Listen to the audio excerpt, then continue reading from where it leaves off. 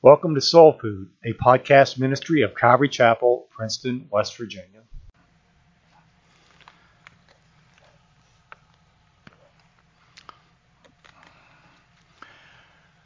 Retired pastor and author Bob Russell told the following account to illustrate how many Christians today often go along with the moral pace that is around us, and that by comparison, people can feel safe since everyone is doing it, therefore they must also be okay.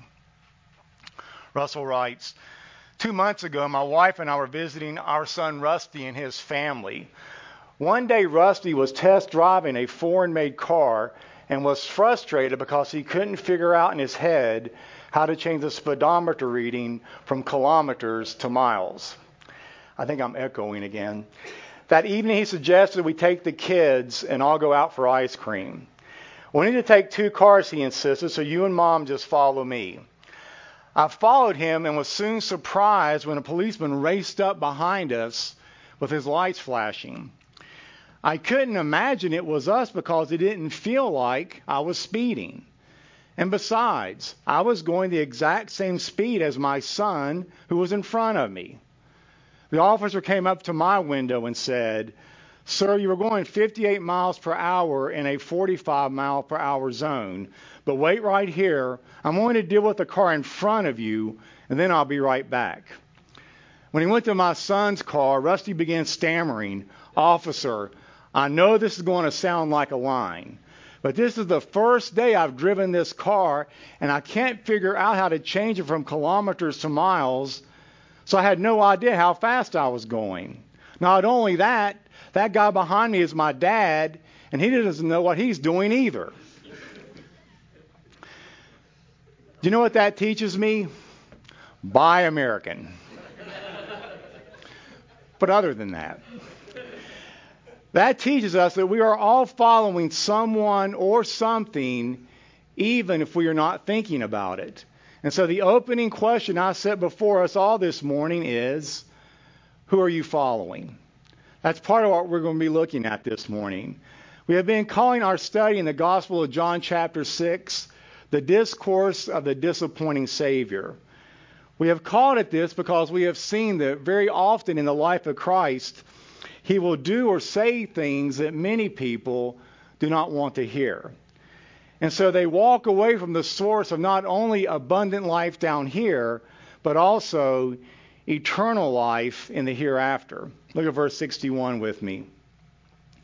When Jesus knew in himself that his disciples complained about this, he said to them, "Does this offend you? What then if you should see the Son of Man ascend where he was before?" There are some things in life that I don't understand. For example, I deliver some magazines, and on the cover, half of the magazine is devoted to exercise and dieting, and the other half is full of recipes about dessert. Talk about setting yourself up for repeat customers. But there's also some things in the Bible that I don't understand. But over the years, I have learned through study or God just illuminating a facet of truth to me. And my understanding of what it means to be a disciple of Christ has been one of those things. The first thing I think we need to address is just the word disciple. Because in the Bible, when we think of a disciple, we think of a serious follower of Christ. Now, one of the challenges of translating the Greek into English is that the Greek is a much more expressive language. Take the word love, for example. In English, we just use one word, the word love, and we apply it to everything. We love our family. We love our hobbies. We love Little Debbie Swiss rolls. Well, I love Little Debbie Swiss rolls, or at least used to. Of course, once you get in your 50s, your metabolism is such as just walking by the candy aisle, and you'll gain 4 pounds. But hopefully we don't love those things with the same fervency and in the same way. The difference is that in the Greek language, they have 7 words to describe the word love. They are eros. This describes romantic and passionate love. We get the word erotic from this. The word philia, which is used for intimate and authentic friendship. This is where we get the word Philadelphia, which is called the city of brotherly love. However, Joe Focht, who is the pastor of Calvary Chapel, Philadelphia, says a better name is not the city of brotherly love, but the city of brotherly shove. The word ludus describes playful, flirtatious love. The word storge is used of the unconditional love of family. The word philusia describes love of self. The word pragma is the love of committed and compassionate love. And finally, agape is employed when describing the love of God himself. And so it shouldn't surprise us too much that the word disciple carried with it more meanings than what we think. The reason why that is important is that later on in verse 66, we will read this. From that time on, many of his disciples went back and walked no more with him. So people can read that and think, wait a minute, I'm a disciple that loves God, and I'm really trying to obey the Scripture in all areas of my life. Does this mean that I too can walk away? Well, it is my conviction that no true child of God will ever be lost. We will see that in that passage that I just mentioned, that the word for disciple doesn't always mean what we think it means. Or as it has been said, you keep using that word. I do not think it means what you think it means. There's a Princess Bride reference for you, so you know that I strive to be relevant and cool. But to avoid any confusion, we will spend a little time this morning exploring that word disciple. We need to realize first that back in the days of the Bible, all kinds of people had disciples. And two of the Greek words that were in common use at that time were the didaskalos, which means teacher, and the methotes, which means pupil or disciple. Now, it was impossible for a didaskalos or a teacher to be a teacher unless he had a methotes. It was equally impossible to be a methotes or a pupil unless you had a teacher. It was the relationship between pupil and teacher that was the essence of discipleship. I want us to get hold of that basic idea. The essence of discipleship is relationship. Now, the Greeks were very fascinated in the world in which they lived. They were keen observers. They noticed, for instance, that rivers keep flowing. They believed that no man could step into the same river twice for two reasons. One, because when you stepped into the river the second time, it would no longer be the same river you stepped in because that river would now be downstream. The second reason was you wouldn't be the same person anyway. You would at least be a few seconds older. It had to be fantastic to be a Greek. In those days, you just found your philosopher, you got into your school of thought, and you had a marvelous time being a disciple of philosophy. Now, I'm not suggesting for a moment that this was all futile, not at all. Go and see the engineering of the ancient Greeks, and you'll see their fascination with geometry and architecture, and it was utterly superb. And so the whole idea of the teacher and the pupil were very common in those days. Now, out of that group came what we were known in the Scriptures as the disciples of the Pharisees. Let me say that in some ways the Pharisees have got a bad rap. Now, of course, in many instances, they absolutely deserved it. We all know the Pharisees could be hypocrites. We all know they were busy pulling sawdust out of their eyes while ignoring the planks in their own. Or as the Lord Jesus humorously put it. And so we don't like the Pharisees very much. But if we are going to be fair to them, they did believe, they were very much concerned about the Talmud and the Mishnah. And they were concerned that the people might unwittingly break the law. And so to make sure that they didn't unwittingly break the law, they made everything abundantly clear. They added to the law 365 prohibitions and 250 extra commandments. They prided themselves on being the disciple of Moses. They believed that Moses had received from God the law and that this law was a matter of principle. They also believed that these principles needed amplification so that the people could understand exactly what it was that God told them to do. And so they have their rabbis. And they gathered people around them and they taught these prohibitions and they taught these commandments. And the people were required to identify with them. But now, as far as they were concerned, it was a matter of procedure. They got their disciples, but it was a discipleship of procedure. You do this, and you don't do that. You do go here, but you don't go there. They built a following of people not so much on a basis of principle as much as a basis of a procedure.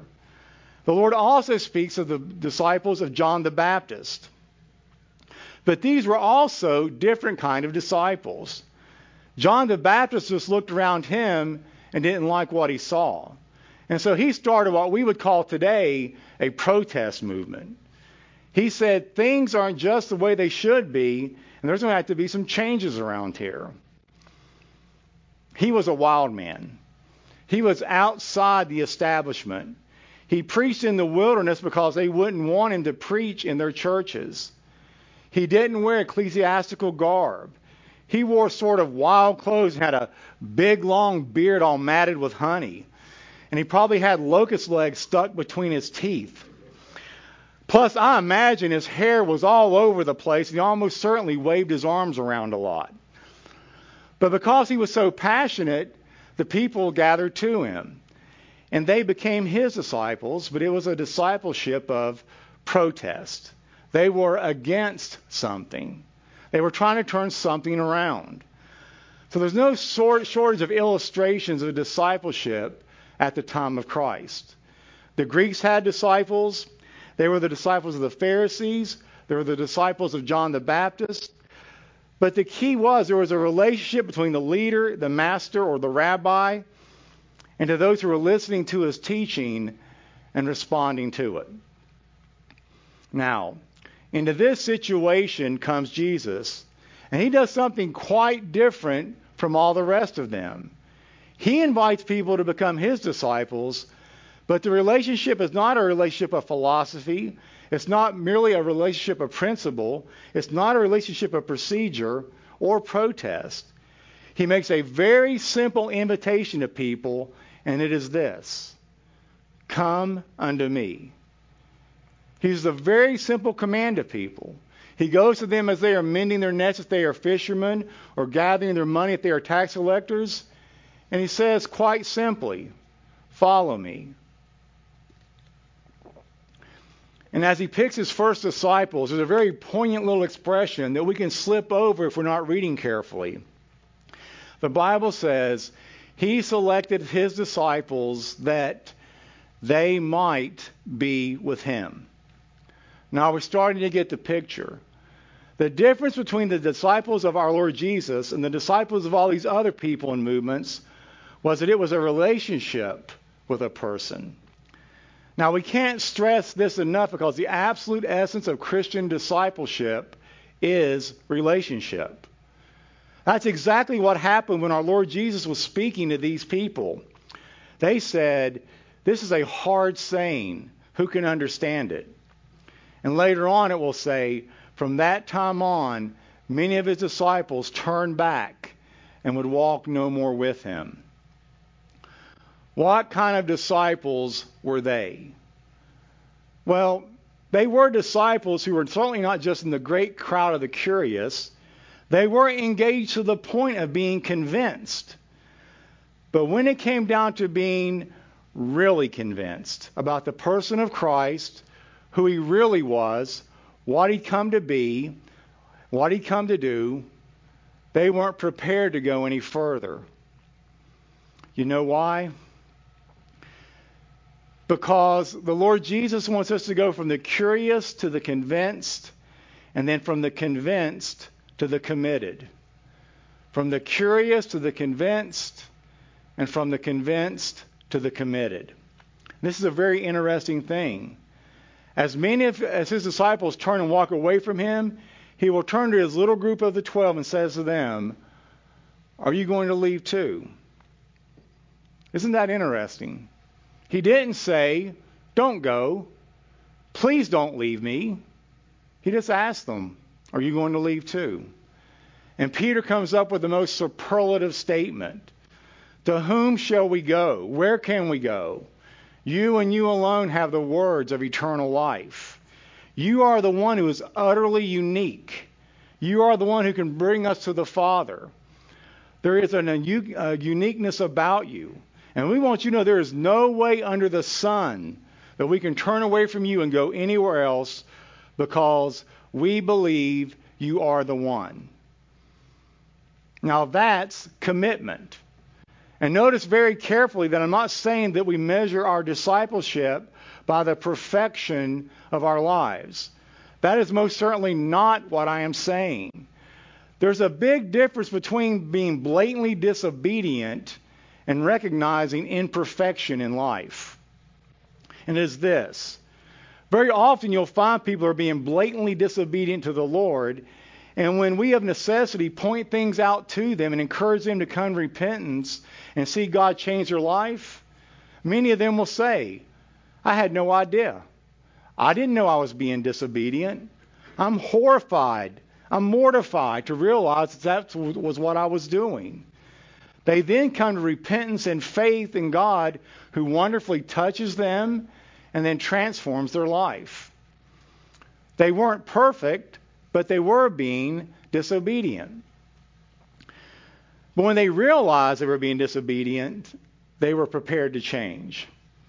On the other hand, you find people who are disobedient, and when it is pointed out to them that they are disobedient, instead of responding to it, they react against it. They think they can be disciples minus the obedience, and that is simply impossible. The measure of our discipleship is the reality of our relationship. And if we are related to the only Lord, the only God, then we can identify the reality of that relationship by the degree of our obedience. And so I call on you in the name of Christ and the authority of the Word of God. If we really want to take seriously what he's talking about here, all we have to do is very simply look to our obedience. And so Jesus now asks all those who consider themselves disciples one simple question. Does this offend you? What is Jesus doing here? By asking this one question, he is going to separate the true disciples from the false ones. In biblical vernacular, it's removing the leaven so the whole batch isn't spoiled. And we've all heard it said that one bad apple can spoil the whole bunch. If you're like my family, you have seen this. You go buy a nice big bag of apples so you can eat them for a healthy snack. But they just sit in the bowl until they go bad, because you'd rather have a Pop-Tart. Some of you know this, but I'm going to tell the rest of you. A couple of weeks ago, I got up in the middle of the night and ate 2 Pop-Tarts. And yes, I could have had an apple, but who in the right mind is going to choose an apple over Pop-Tarts? But I was so ashamed of my appalling lack of self-control that I hid the box in the trash so Connie couldn't find it. I felt like I was hiding an empty bottle of vodka or something. But I do know for sure and from firsthand experience that one bad strawberry eventually will spoil all the others in its containers. When you go to the grocery store and you turn the container upside down and look at the bottom of the strawberries, there's just something about a strawberry deciding to grow a beard that inspires all the other berries around it to do the same thing. Before you know it, the delicious fruit you were looking forward to looks like a rabid baby rodent that would make you run screaming if you saw it coming towards you on a sidewalk. Anyway, now that I have confessed my sins, let's get back to the text. We are told that they were offended by what he taught. The Greek word is scandalizo, from which we get our English word scandalized. They stumbled over the fact that he claimed to be coming down from heaven. They also stumbled over the fact that they had to eat his flesh and drink his blood in order to be saved. But if they stumbled over these two matters, what would they do if they saw him ascend back into heaven? His implication seems to be, if you saw me go back into heaven, would that convince you of my heavenly origin? Look at verse 63 with me. It is the Spirit who gives life. The flesh profits nothing. The words that I speak to you are spirit and they are life. But there are some of you who do not believe. For Jesus knew from the beginning who they were who did not believe and who would betray him. And he said, therefore I said to you, that no one can come to me unless it has been granted to him by my Father.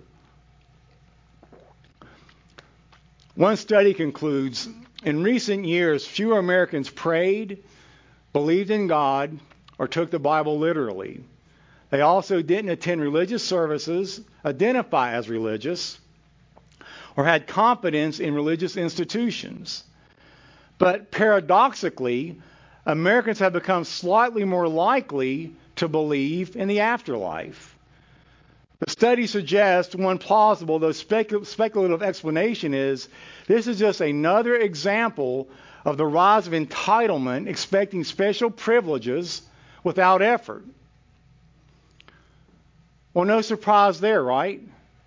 Tell a generation they are good, unrelated to their behavior or their performance, and they will think they should be able to live forever regardless of how they act or behave.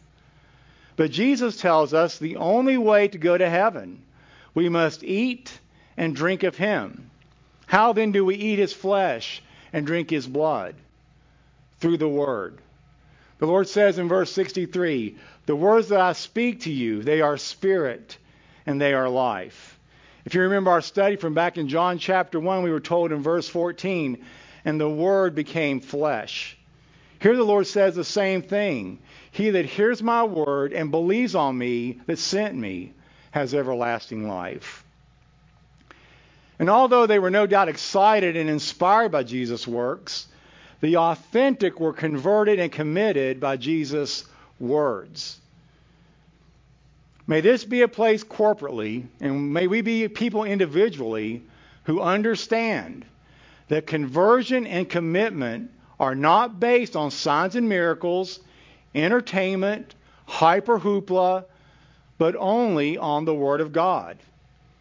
I've heard people say, in essence, we don't want to study the Bible as much as we just want to move in the Spirit. Or, my personal favorite, the Spirit was moving so powerfully, the preacher didn't even get to preach. In some places, this morning, that is considered the ultimate Sunday service. Yet I don't know how much more a Spirit-filled meeting can be in that in which the words of Jesus Christ are proclaimed. For the words he speaks are spirit and they are life. Jesus then tells us in verse 64 that he knew that there were those among the crowd who really did not believe. Nothing much has changed, has it? Today, skepticism over any kind of absolute truth is at an all-time high. Let me read you a quote I found concerning this. But the new rebel is a skeptic and will not entirely trust anything. He has no loyalty, therefore he can never be really a revolutionist. And the fact that he doubts everything gets in the way when he wants to denounce anything. Therefore, the modern man in revolt has become practically useless for all purposes of revolt. Now get this here. By rebelling against everything, he has lost the right to rebel against anything. We see that as a result of his hard sayings, many of the disciples turned to go home. I was once again struck by the fact that Jesus did not chase after them. He does not soften his message to make it more appealing. He doesn't send the disciples chasing after them to bring them back. He seems okay with the fact that his popularity has now plummeted. Because as verse 65 says, that unless God draws them and they respond in faith, they cannot be saved. Now, generally speaking, when people hear the preaching of the Word of God, they will respond in one of three ways. We find this in the parable of the sower. Some will scoff and react with just outright rejection. Such were the scribes and the Pharisees who responded to Jesus by consistently opposing his teachings and scorning his person. Now, some will respond with a temporary or a shallow faith. These false disciples are curiosity seekers who are just superficially attracted to Christ, but when he makes demands on them, or there is a cost to be paid for following him, they also disappear, desiring neither to let go of the world nor to deny themselves. In his first epistle, John further described them as those who went out from us, but they were not really of us. For if they had been of us, they would have remained with us. But they went out, so that it would be shown that they were not really of us. Their numbers include men like Demas, Simon the magician, and above all, Judas Iscariot. Finally, some will respond with true faith. This small nucleus of true disciples is a little flock to which the Father has gladly chosen to give the kingdom. As we finish up this morning, when we do respond in faith, God will begin the process of making us more and more like his Son and less like this world. To illustrate how the beauty and majesty of God can cause our hearts to desire him more than we desire sin, J.D. Greear writes this. He writes, "Think of our relationship with Christ like a balloon. There are two ways to keep a balloon afloat. If you fill a balloon with your breath, the only way to keep it in the air is to continually smack it upward. That's how religion keeps you motivated. It repeatedly hits you. Stop doing this. Get busy with that. This is my life as a pastor. Some people come on Sunday so I can smack them about something. Be more generous, and they do that for a week. Forgive those who wronged you, and they do that." Greer writes, "Every week I smack them back into spiritual orbit." But there's another way and a better way to keep a balloon afloat. You simply fill it with helium. Then it floats on its own, no smacking required. Now, when we see the glory of God and the love that he has for us, that should be like the helium that keeps us soaring spiritually. And not only is that the best way to live on a personal level, it also has the added benefit of making us useful to those around us.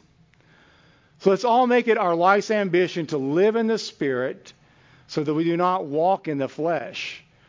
Or if you've never made that initial commitment, please see me after church. And Father, I've been on each side of that, trying to live my faith by the power of my own strength. It's like pushing a car around everywhere that I go. I just pray, Lord, you know all hearts represented in here. You know where everyone is or is not with you. I pray that today, this day, would be the day that we are changed and made more like your Son. I ask in Christ's name, amen.